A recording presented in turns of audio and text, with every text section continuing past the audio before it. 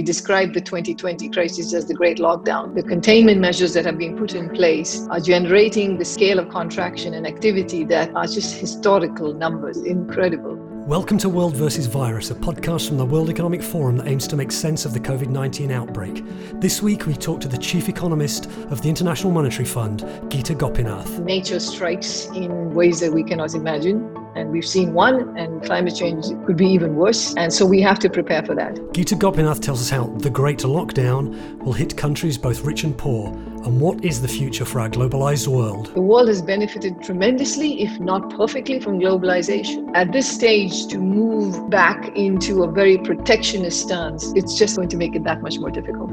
Also on the programme, we find out what business leaders see as the biggest risk from COVID-19 and how the pandemic has changed their outlook in just a few months. There's concerns about a prolonged global recession. This is not something we were talking about back in January. There's a number of these sort of economic or socio-economic concerns that have really risen to the top. World Economic Forum Managing Director Sadia Zahidi tells us about the COVID-19 risks outlook, a wide-ranging survey of opinions published this week. We asked leaders to look at the next 18 months, and I think in the current context, 18 months even is a fairly long time frame. Subscribe to World vs. Virus on Apple, SoundCloud, Spotify, or wherever you get your podcasts. I'm Robin Pomeroy, and this is World vs. Virus. She's one of the world's most influential economists, so we wanted to ask Geeta Gopinath where the global economy is headed now after what she's called the Great Lockdown. She spoke to my colleague Max Hall, who started by asking her how the current crisis is different from the financial crash of 2008. This started out as a health crisis. It's led to an economic crisis. And we hear a lot of experts saying it's completely unlike the 2008 crisis, which started in the financial sector. The response back then was emergency liquidity. Given that now the cause is so different, what should our response be? And at what point, if at all, can you see economies getting back to normal again? You're right. This is a very different crisis. I mean, we say this is a crisis like no other. And what that means is that the policies obviously will be very different this time around. Very glaringly, this time around, the number one policy has to be with regard to health, because this is a health crisis, which means that governments have to spend on ensuring that they have enough health facilities, that there is enough medical equipment, testing, contact tracing. So these are kinds of things that, has not been an issue in previous recessions, and this is going to be number one. This is needed not just for mitigating the crises, mitigating the health problem, but also for ensuring a sound recovery once we come out of this health crisis. So that's one big difference. The second big difference is the speed and scale with which this crisis is leading to job losses is something that we have not seen before, which means that policies have to be very targeted in helping firms and workers that are directly impacted by the lockdowns that countries are putting in. I mean, we call this the Great Lockdown. I mean, we describe the 2020 crisis as the Great Lockdown, because if you look around the world, the containment measures that have been put in place, which are needed to deal with the health crisis, are generating the scale of contraction and activity that are just historical numbers. It's incredible. And the collapse in consumption that we have seen in terms of the data coming in is just really at record highs. So this is why this is a different crisis. Now, of course, there's a financial aspect to it, and you're seeing a lot of support coming from central banks around the world to support financial markets. But again, the crucial role here is to ensure that households and firms can get back on their feet as quickly as possible, and that we can return to more normal activity once the health problems are more under control. I also want to ask you about the debt crisis. So people are talking about the coming pandemic debt crisis. Which economies do you think will be most affected? Is it emerging economies? Is it Europe? Is it the US? How do you see this, and how do you see this crisis playing out? I mean, elevated debt levels are a problem. I mean, coming into this crisis, we had, I would say, about 15 countries that we would say were already in debt distress. So about 40% of low-income countries were either already in debt distress or in high levels of high risk of being in debt distress. So that was what countries came into this crisis with already. And now we have, of course, the additional spending needs that are required. I mean, these are critical spending needs. This cannot be postponed. Governments have to spend on health and on livelihoods of people. And that is necessary. So that requires further spending. And that has implications for debt levels. So I would say that there are two kinds of issues we need to think about with respect to the debt problem. One is countries that are already in debt distress with very high levels of debt that are not able to borrow at reasonable terms on international markets. For these countries, the approach has to be to provide concessional financing, to provide for the poorer countries, to provide debt service relief. And at the IMF, we are doing both of those. We have rapid lending facilities to countries. We've doubled the access limits to that. We have about over 100 countries that have approached us for rapid financing needs. Secondly, we're also providing for member nations debt service relief on the debt that's owed to the IMF for the next, till the end of this year, for about 6 months. And I suspect that this will have to be a discussion that continues going forward. I suspect there will be countries that will need this more. There was a G20 effort to also, for other official creditors to provide debt relief. And that is very welcome and that's progressing. But I suspect more will be needed in the following years, both in terms of the time scale and in the nature of the debt relief that's being provided. Then, of course, there's a second bucket of countries where there is no debt crisis at this point. We need to make sure that they receive the right amount of liquidity that they need to prevent them being pushed into a solvency problem, which is that they should be able to borrow at reasonable rates on markets. Now, what a lot of interventions the central banks have done, I mean, for instance, the US Fed in terms of their liquidity measures, I think has actually helped calm the market some for some of these countries, but that's not guaranteed in the coming years. And so liquidity facilities will be needed. And that, again, there the IMF is playing a role. We just put in place a new short-term liquidity line for countries. So I would say there's a solvency issue, there's the liquidity issues, and both of these need to be addressed, not just now, but in the next many months to ensure that there is not a full-blown debt crisis. So that's the response over the next few months. How do you see things panning out after, say, 6 months' time, in 12 months' time, in 18 months' time, and what should our response be?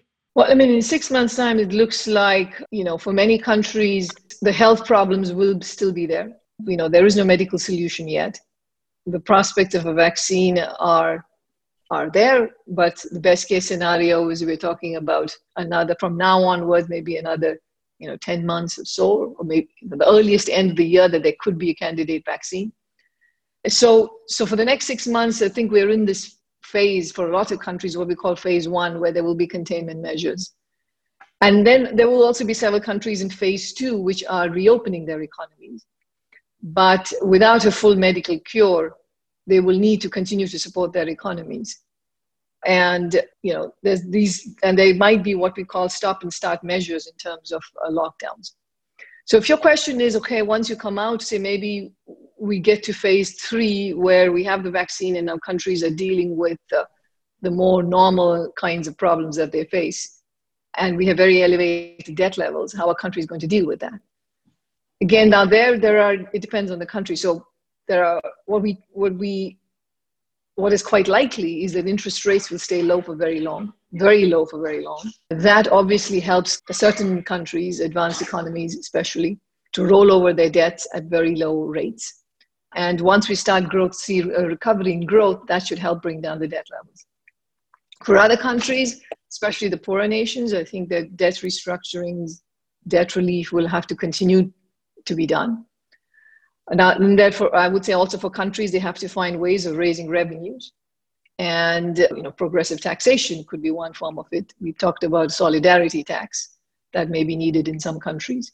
So again, this, it varies across countries, but this will be an issue the countries will have to deal with because it will be one of the big legacies of this crisis. What advice are you giving out to leaders on what to do with their economies? So again, we think of this crisis in three phases. The phase one is what's the strict lockdown, the strong containment measures.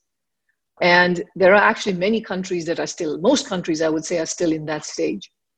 Then there is phase two, where you have countries reopening because they've had more success with containing the spread of the virus. But this second phase is going to be very non-linear in the following sense that, in the absence of a medical solution, you might see a resurgence of cases. You might need to reimpose measures on that. And then there's a third phase when we're past it and you're in the full recovery phase. And the advice in each phase is very different.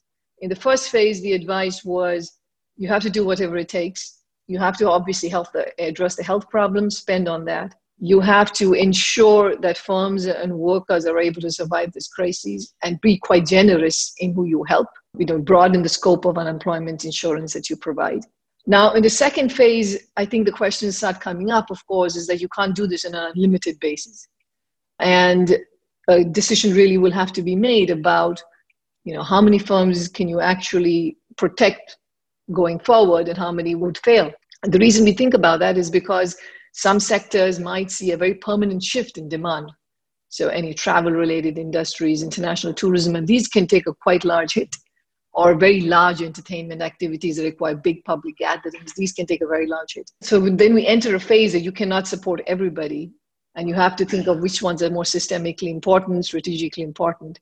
And for the other ones, the smaller, for the other firms, you would have to let them go into bankruptcy, but then figure out a way of how they can come back very quickly when things resume, assuming there's enough demand for them. So there are all these different phases of the crises, and the advice is very different. Despite all the uncertainty that exists, I think what we have learned is that there's one very good set of things that you can do which helps every economy at every stage. And that is testing, contact tracing, ensuring you have very good medical facilities, very good communication of how the health situation is evolving in your countries. That we have seen, if you look at which countries are having greater success in recovering, that is a number one factor. The second factor is countries that are putting in substantial fiscal measures to help their households and their workers and their firms. Those also are the ones where we are seeing a recovery coming back up. So those are two big blocks. I think an important next step, what's needed, is as medical solutions are available and vaccines get discovered, that they're produced at sufficient scale, that they can be made available to everybody in the world as fast as humanly possible. And that is another big initiative that's needed. So if people are not earning, they're not spending, they're not economically active, is there a point in economies at which essentially the money runs out? I guess what I'm asking, what's the tipping point and what worries you as an economist?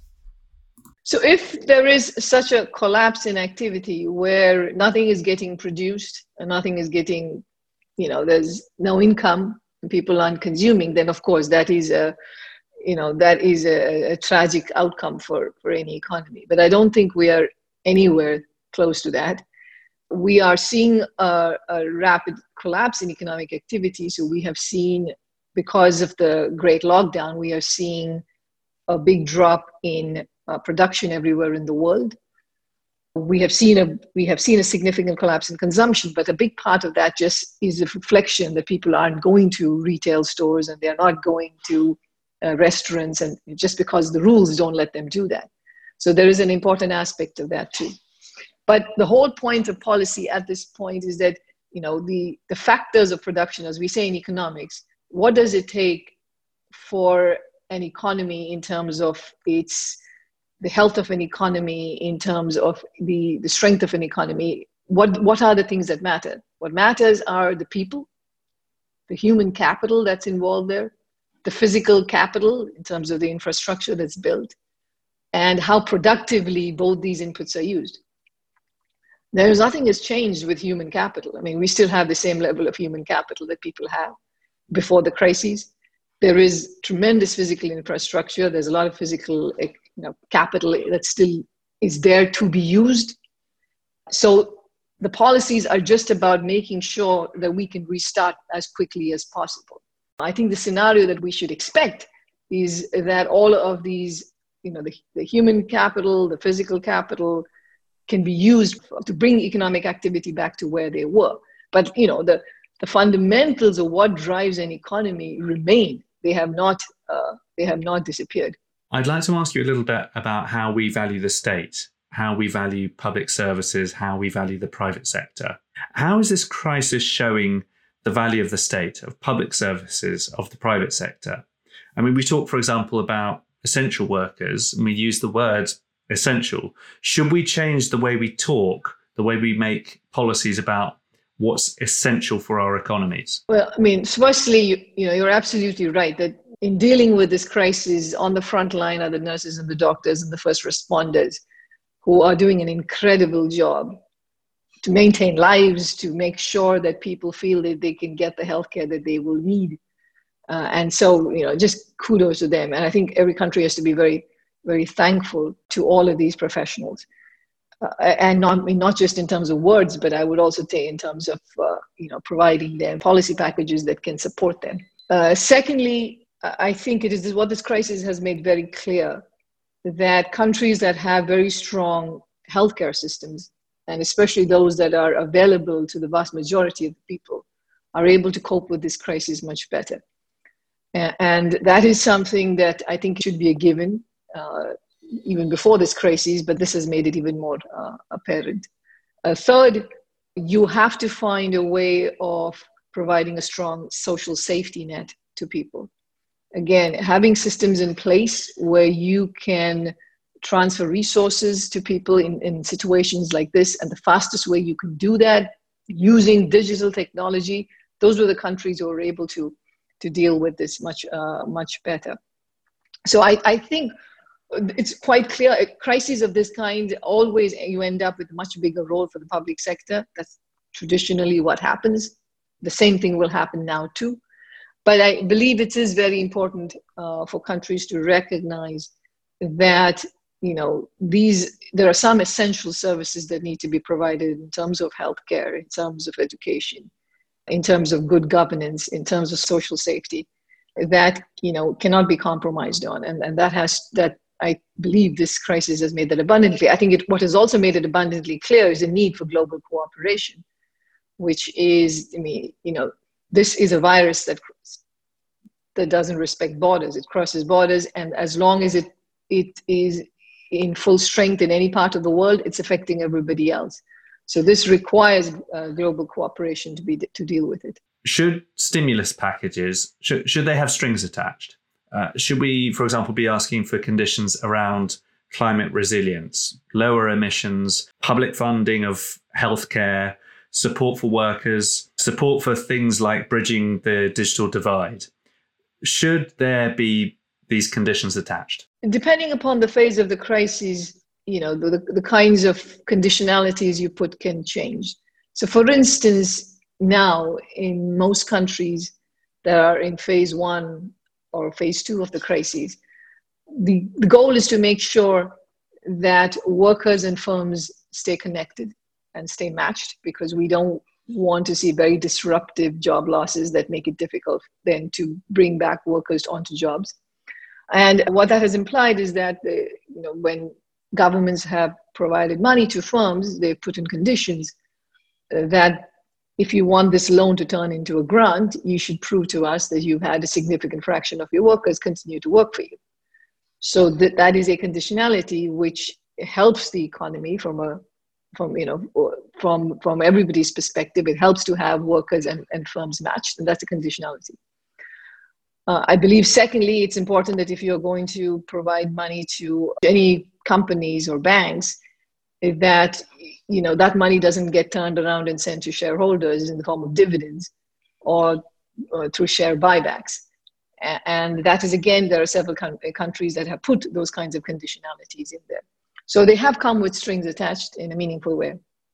To the other question on climate, I think that is a very important issue. And it's quite clear that nature strikes in ways that we cannot imagine. And we've seen one, and climate change could be even worse. And so we have to prepare for that.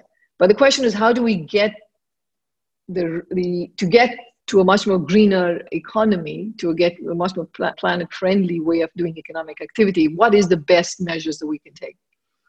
And I think what's clear here is that what is needed, of course, is to ramp up production of alternative forms of energy. That has started out, but you need a second push for that. Second, to have infrastructure that's much more climate friendly. And in both these measures, the public sector can play a very big role. And we can see that as, especially once you get to a phase when countries are trying to stimulate their economies through doing more traditional public spending, public infrastructure spending that takes the form that are climate friendly would be very, very helpful in this regard. Once you have those in place, so you have alternatives to energy and you have these kinds of greener physical infrastructure, then you can obviously put on top of that carbon pricing so that companies and firms internalize the impact of their activities on climate. So these are the things that need to be done. And I think this is a very good opportunity for all of this to happen, because people are recognizing that nature can have a really dramatic impact on, in this case, not just your health, but also on your economic life. What do you think is the future of capitalism? What do you think is the future of globalization? I want to be optimistic, and I want to say that the world will come together and we will come out of this eventually in a stronger form in terms of globalization, global cooperation, in a better form for sure. But I am worried at this point. We entered this crisis already with a weakening appetite for globalization and countries looking more inward. And this crisis has accelerated that, partly because of the nature of this crisis. As you've seen, there's been shutdowns on travel across borders. Global supply chains have broken down because individual countries are locking down their firms. But of course, the bigger concern is that countries will then turn more protectionist, decide to move production more to their home, to their countries, to put controls on exports. And that has been a big concern, especially with respect to medical supplies. So we are seeing that happening, and that is a major concern. So I think we just have to remind ourselves that the world has benefited tremendously, if not perfectly, from globalization. It has created a lot more jobs. It has reduced cross-country inequality by raising incomes in poorer countries. This has reduced poverty in many countries in the world. Now, it's not perfect. It needs to be fixed, and much more needs to be done. But at this stage, to move back into a very protectionist stance and, drastically cut interactions with other countries in terms of goods and in terms of people will just make it very difficult to recover from this crisis, because firms rely on global production to get the cheapest inputs. If that is not available to them, then they just can't bring back workers onto their factories. So it's just going to make it that much more difficult. The IMF's Geeta Gopinath was speaking to my colleague Max Hall. Every year, the World Economic Forum asks business leaders what they see as the greatest risks. The last edition, published in January, when COVID-19 still didn't have a name, showed environmental concerns such as climate change and extreme weather events right at the top of risks for the coming decade. So how has the pandemic changed things? With partners Marshall McLennan and Zurich Insurance Group, the Forum has just published a report based on the views of some 350 decision makers on how they see the risks over the next 18 months. Forum Managing Director Sadia Zahidi told us what they'd found. Just in January, when we asked business leaders to look at the biggest risks for the next 10 years, climate change was very much up there. And I think we can see now with the shorter term survey and with the current outlook that the concerns around climate and the green transition have fallen lower down the agenda. So there's risks of that nature. And then there's sort of really specific risks that have risen to the top. So there's concerns about a prolonged global recession. This is not something we were talking about back in January.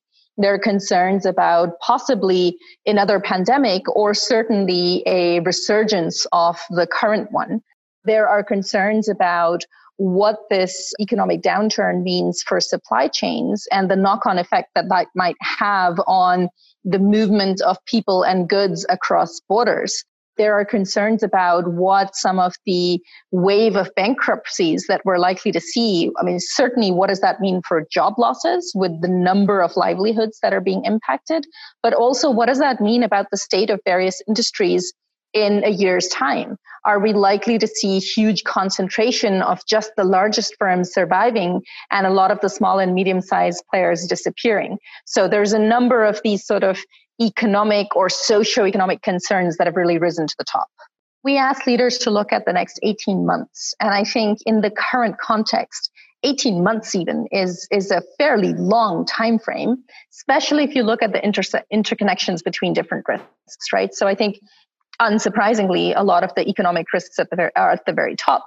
But then when you mix those economic risks with other factors that are also unfolding, that's where you're likely to see a new second-order set of effects emerging. So, for example, concerns about the rise of cybercrime comes out as one of the top risks. There's a lot of predictions that say that automation is likely to increase even more given what's just happened.